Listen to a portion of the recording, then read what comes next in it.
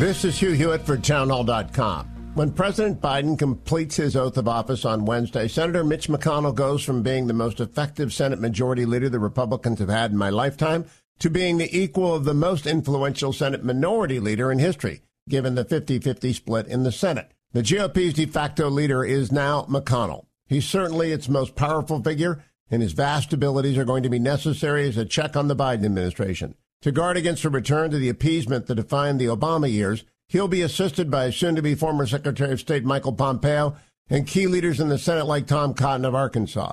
On the domestic front, McConnell will counsel with successful governors like Ron DeSantis of Florida and Doug Ducey of Arizona. His colleague in the House, Kevin McCarthy, will remain his key partner. But it is to McConnell that Republicans should look now, and the Republicans are blessed to have him. I'm Hugh Hewitt.